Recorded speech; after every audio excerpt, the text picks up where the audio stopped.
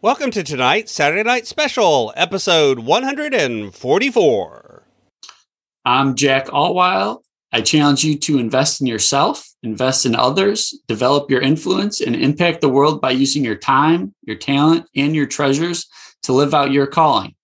Having the ability to set goals and consistently work towards them is key, and one way to be inspired to do this is to listen to this, the Inspired Stewardship Podcast with my friend Scott Mader.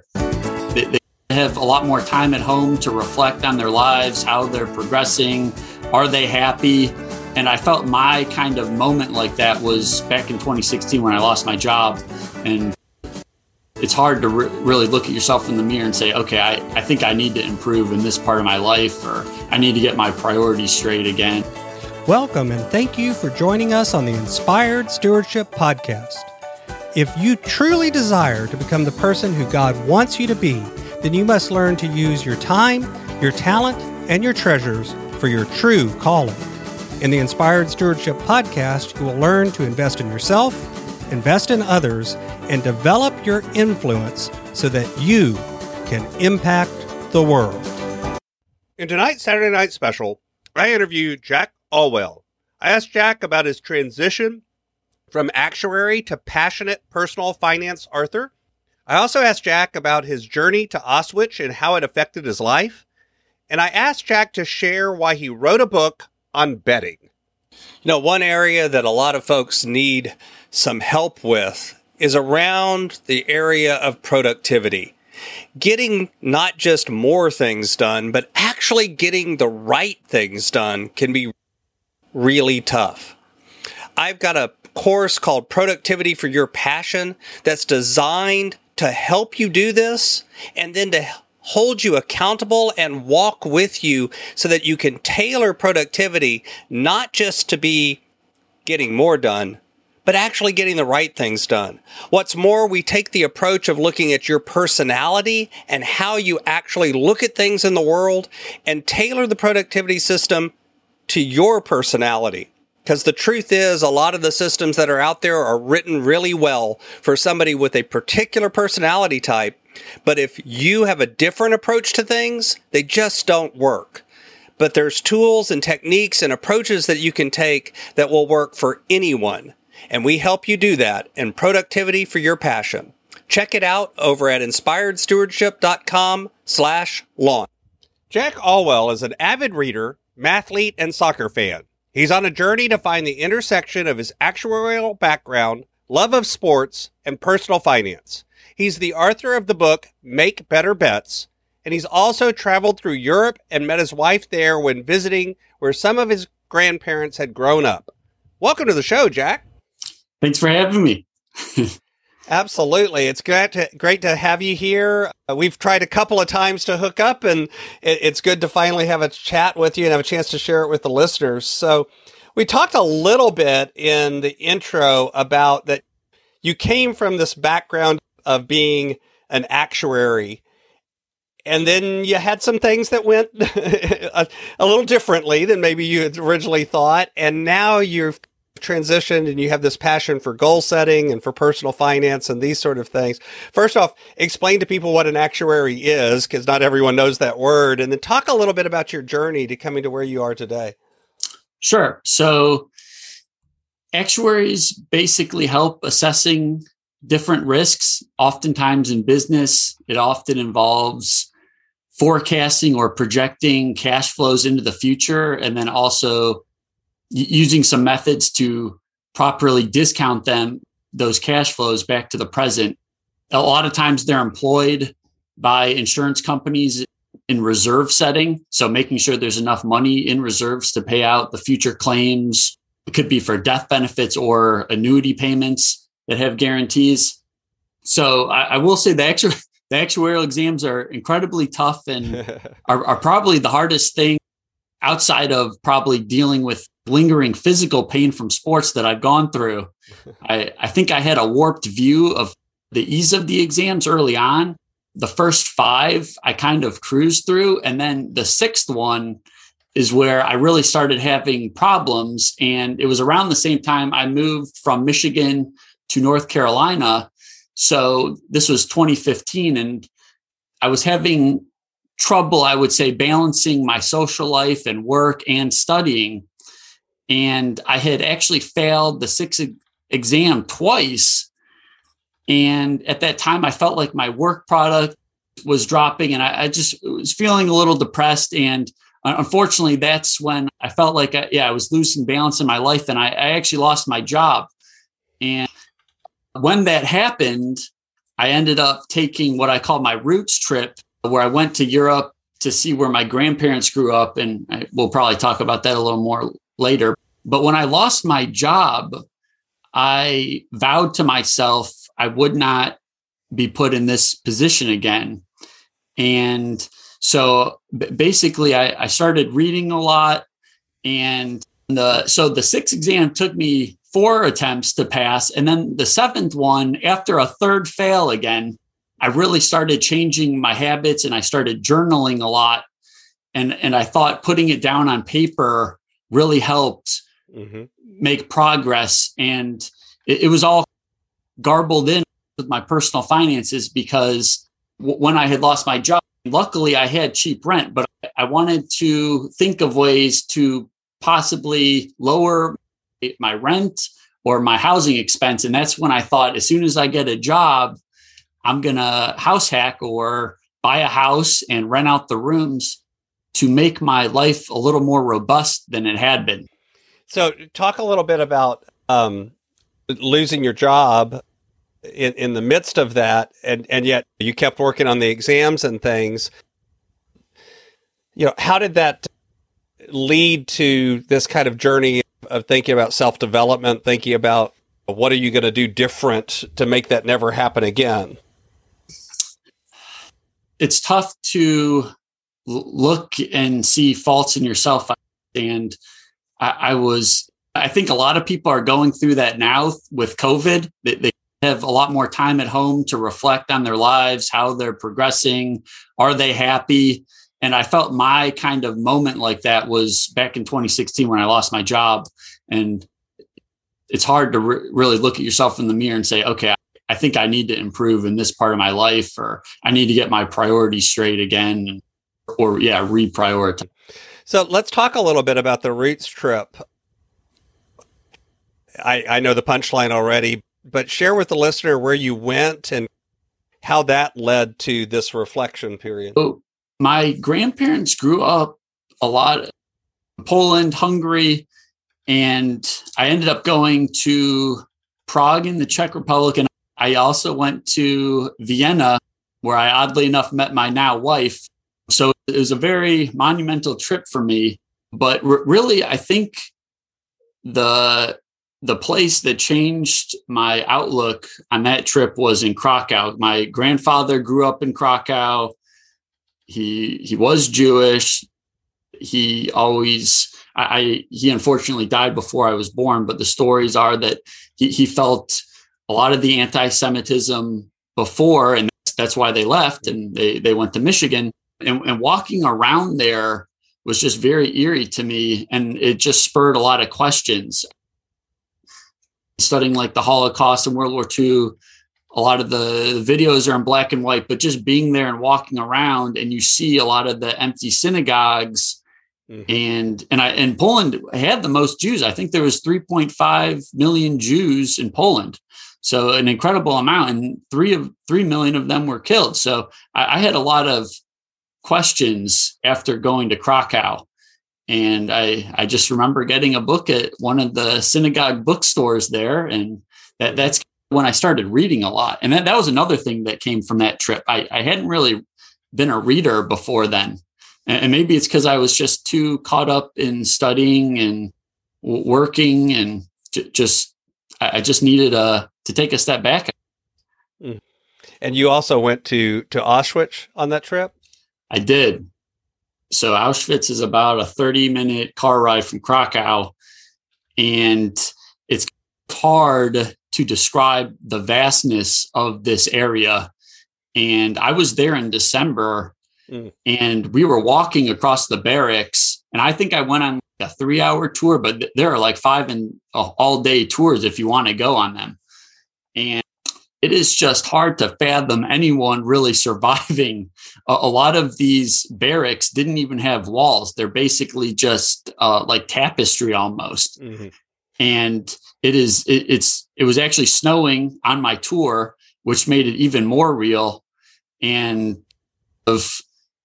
brought to light the fact that how important it was if you could get a job working indoors while you were at this concentration camp, that you really needed to have a good chance of surviving. Yeah.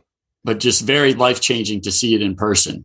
And have that connection to, if your grandparents had not gone to Michigan when they did, then the reality is they may have been there. Yeah. I think that would make it very real. And all of that's tied in together with losing your job, and yet also the happy news of meeting somebody that became your future wife. So it had to have made it a challenging period. And one of the other things that we talked a little bit about and I'll ask you to go a little or share a little bit on is, you mentioned that one of the things you've done as well to get to know yourself a little better was working as a volunteer. Can you talk a little bit about, first off, I don't think that's something that most people would think of as a way of self-knowledge or self-development. So what brought you to that, and what did you learn from that? I spent some time, it was almost a part-time job, but we did a lot of volunteering through it. But it was an organization called Moisha House. So I lived in a Moisha House in Charlotte. It was a way to help network also and make some friends. But we did a lot of work in the community, throwing events, and it was geared towards the young Jewish adults. But we would do all sorts of volunteering things, and similar to walking through Auschwitz, it kind of just puts things into perspective. A lot of times when we were volunteering at places where people are often going through a rough time, and by doing this, I got to see other people's struggles. And for me, it was a reminder of what could possibly happen. That nobody's really immune necessarily from all these bad things happening. And it definitely put some caution into my mind. And I think it made me plan for a rainy day when it was sunny. So it was anticipating how things could turn bad when it's actually nice outside. Mm-hmm. And just how to make my life more robust. I think it keeps coming back. Yeah. So you said plan for a rainy day when it was sunny, and my growing up, the expression that I always heard was make hay while the sun's shining, which is basically the expression is do the work when it's good, not whenever it's bad. Cause that's when you harvest the hay, is when it's sunny. And having cut hay and picked up bales of hay for a summer job to pay for college, I can tell you that's not a job anyone should, a tough job anyway. So, what are some of the things you did while you were volunteering with them?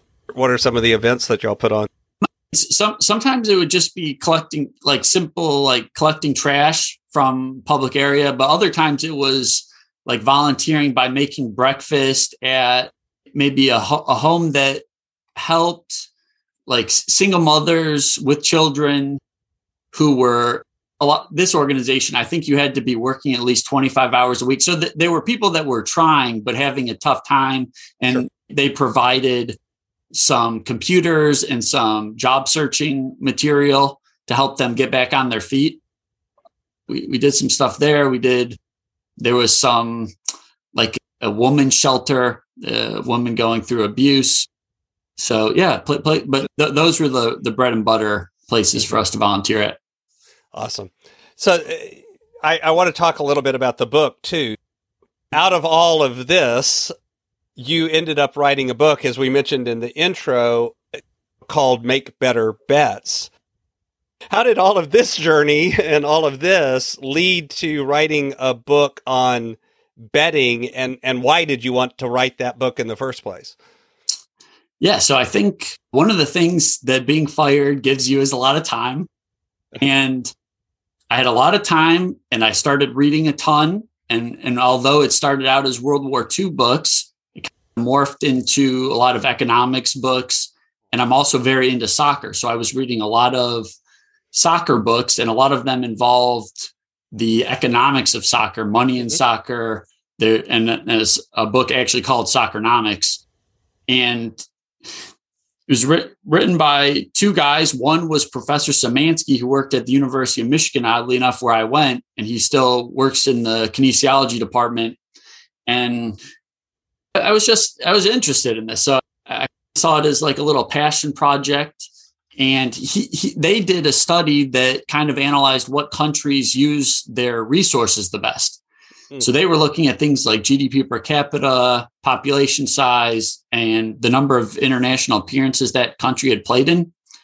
So I got very down the rabbit hole on all this, and they were trying to predict goal differential by those three variables. And basically the countries that outperformed that predicted goal differential, they deemed as a country that was using their resources well. And I thought, if you just took it one step further and said, okay, if this team is predicted to, let's say, win by a half a goal, what does that translate in terms of a probability? And so I actually called Professor Szymanski, and he gave me a lot of his material. And the more I looked into it, I landed on using the FIFA rankings and home field advantage as an indicator. And I used that framework for trying to predict goal differential, and then mapping that into probabilities for win, loss, and draw. And my first actuarial job, I learned a lot of, it's called Visual Basic. It's like the programming language inside Excel to automate, I would say, mundane tasks typically. And so I was fairly competent in that. And I just saw it as a project to help me have fun and see what I came up with as probabilities for certain teams to get out of their groups in the World Cup and things like that. And I ended up making this model and using it to bet. And quite selfishly, at the end, I actually lost a little bit of money, but we had bet France to win it. And I kind of thought I must have misallocated somewhere. And I had a lot of these questions while I was doing it, because one thing that the Soccernomics books show is that how player salaries are so predictive. And I basically did not have access to get all that for the World Cup. I couldn't assemble it all in time. And it was actually hard to get certain countries' player salary data. So I'm working on that for the next round, but it was basically an exercise for me to go back and see, maybe I got lucky on certain bets that I made and won, but I also maybe got unlucky on certain bets that I had made. And it was written. That's why they call it gambling. But I wrote it in a tone, and I showed the mechanics of the model in a way that I wish I could have read when I was like maybe 10 years younger. So I was writing it to my younger self, and hopefully other people can look at it and build upon it. And so that's how it came to be. It was a post-analysis and just a passion project. And so with that kind of project, what's your ultimate outcome, or what are you hoping to get out of the book? I've had fun talking to people that have reached out and possibly linking up with someone that has a similar interest to maybe share resources and maybe make a better model and get better. And the book actually was just helping me. I've been trying to get better at communicating, and I thought it was helpful to write down my thoughts and the logic on paper so I can improve on it in the future. So before I ask a few questions that I like to ask all of the guests, is there anything else you'd like to share with the listener about your journey or about the book? As far as the book goes, it's probably like 50% very quantitative. And then the other 50%, I try to sprinkle in fun stories, oftentimes like flashbacks to my trip to Europe and explaining what led to all this. But I would just try to reiterate, just pursue passion projects just for the sake of it. Just try to do stuff that you think is fun. And oftentimes you'll learn a lot more than just like work projects. Yeah, but at the same time, some of the skills you had as an actuary is what came to bear to be able to do the project. Absolutely. There's no doubt that those actuarial skills came in handy. And there's a lot of similarities between what a bookie is and an actuary. Sure. There's really not a lot of predictive modeling. So it was, I think those actuarial skills helped in this. And I think what I went through on the modeling has made me a better actuary. So there was good synergies there.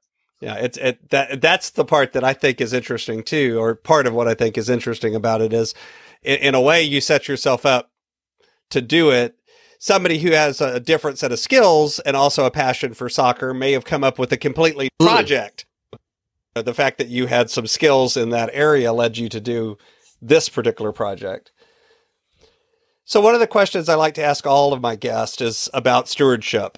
My brand is Inspired Stewardship. I talk a lot about stewardship, and yet that's one of those words like leadership and a lot of other words, financial security, that we use words and yet we don't define them. So for you, what does the word stewardship mean, and what do you think its impact has been on you in your life? So I would say it's being responsible for something, taking ownership of something. And I think a couple years ago, I would have said just focusing and taking responsibility for my own life and kind of turning that into something I was proud of. And now I kind of view stewardship as controlling maybe or taking responsibility of the success of my now family with my wife. And so I think it'll be facilitating, hopefully, the success of our marriage and hopefully our future kids to be. Absolutely. Okay. So this is my favorite question of the shows.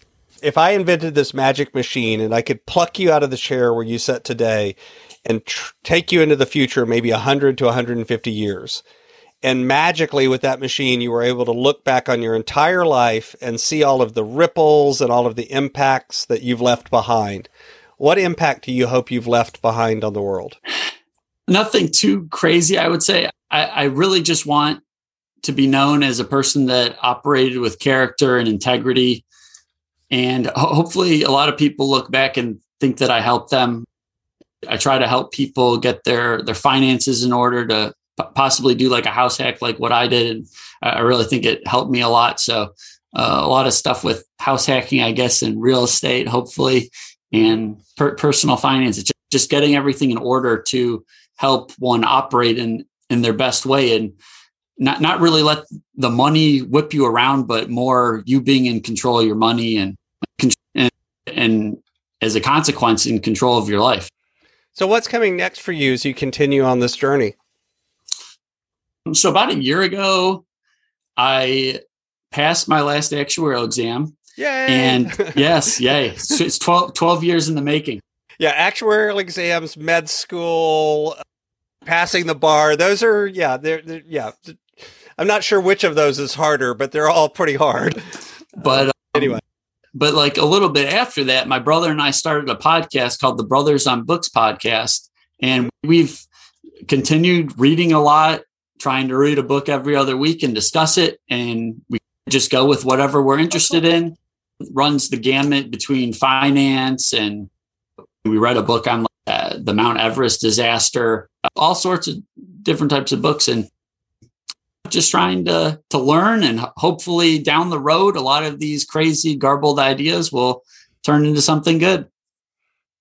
You can find Jack on Facebook and LinkedIn as Jack Allweil, or find out more about him and his services on his website, firedtofire.com. Of course, I'll have links to all of this over in the show notes as well. Jack, anything else you'd like to share with the listeners? I would just like to say that I hope all of you got some value of this, and I hope may have inspired you to pursue another or maybe your first passion project. Thanks so much for listening to the Inspired Stewardship Podcast. As a subscriber and listener, we challenge you to not just sit back and passively listen, but act on what you've heard and find a way to live your calling. If you enjoyed this episode, please do us a favor. Go over to inspiredstewardship.com/iTunes iTunes Rate, all one word, iTunes Rate. It'll take you through how to leave a rating and review and how to make sure you're subscribed to the podcast so that you can get every episode as it comes out in your feed. Until next time, invest your time, your talent, and your treasures. Develop your influence and impact the world.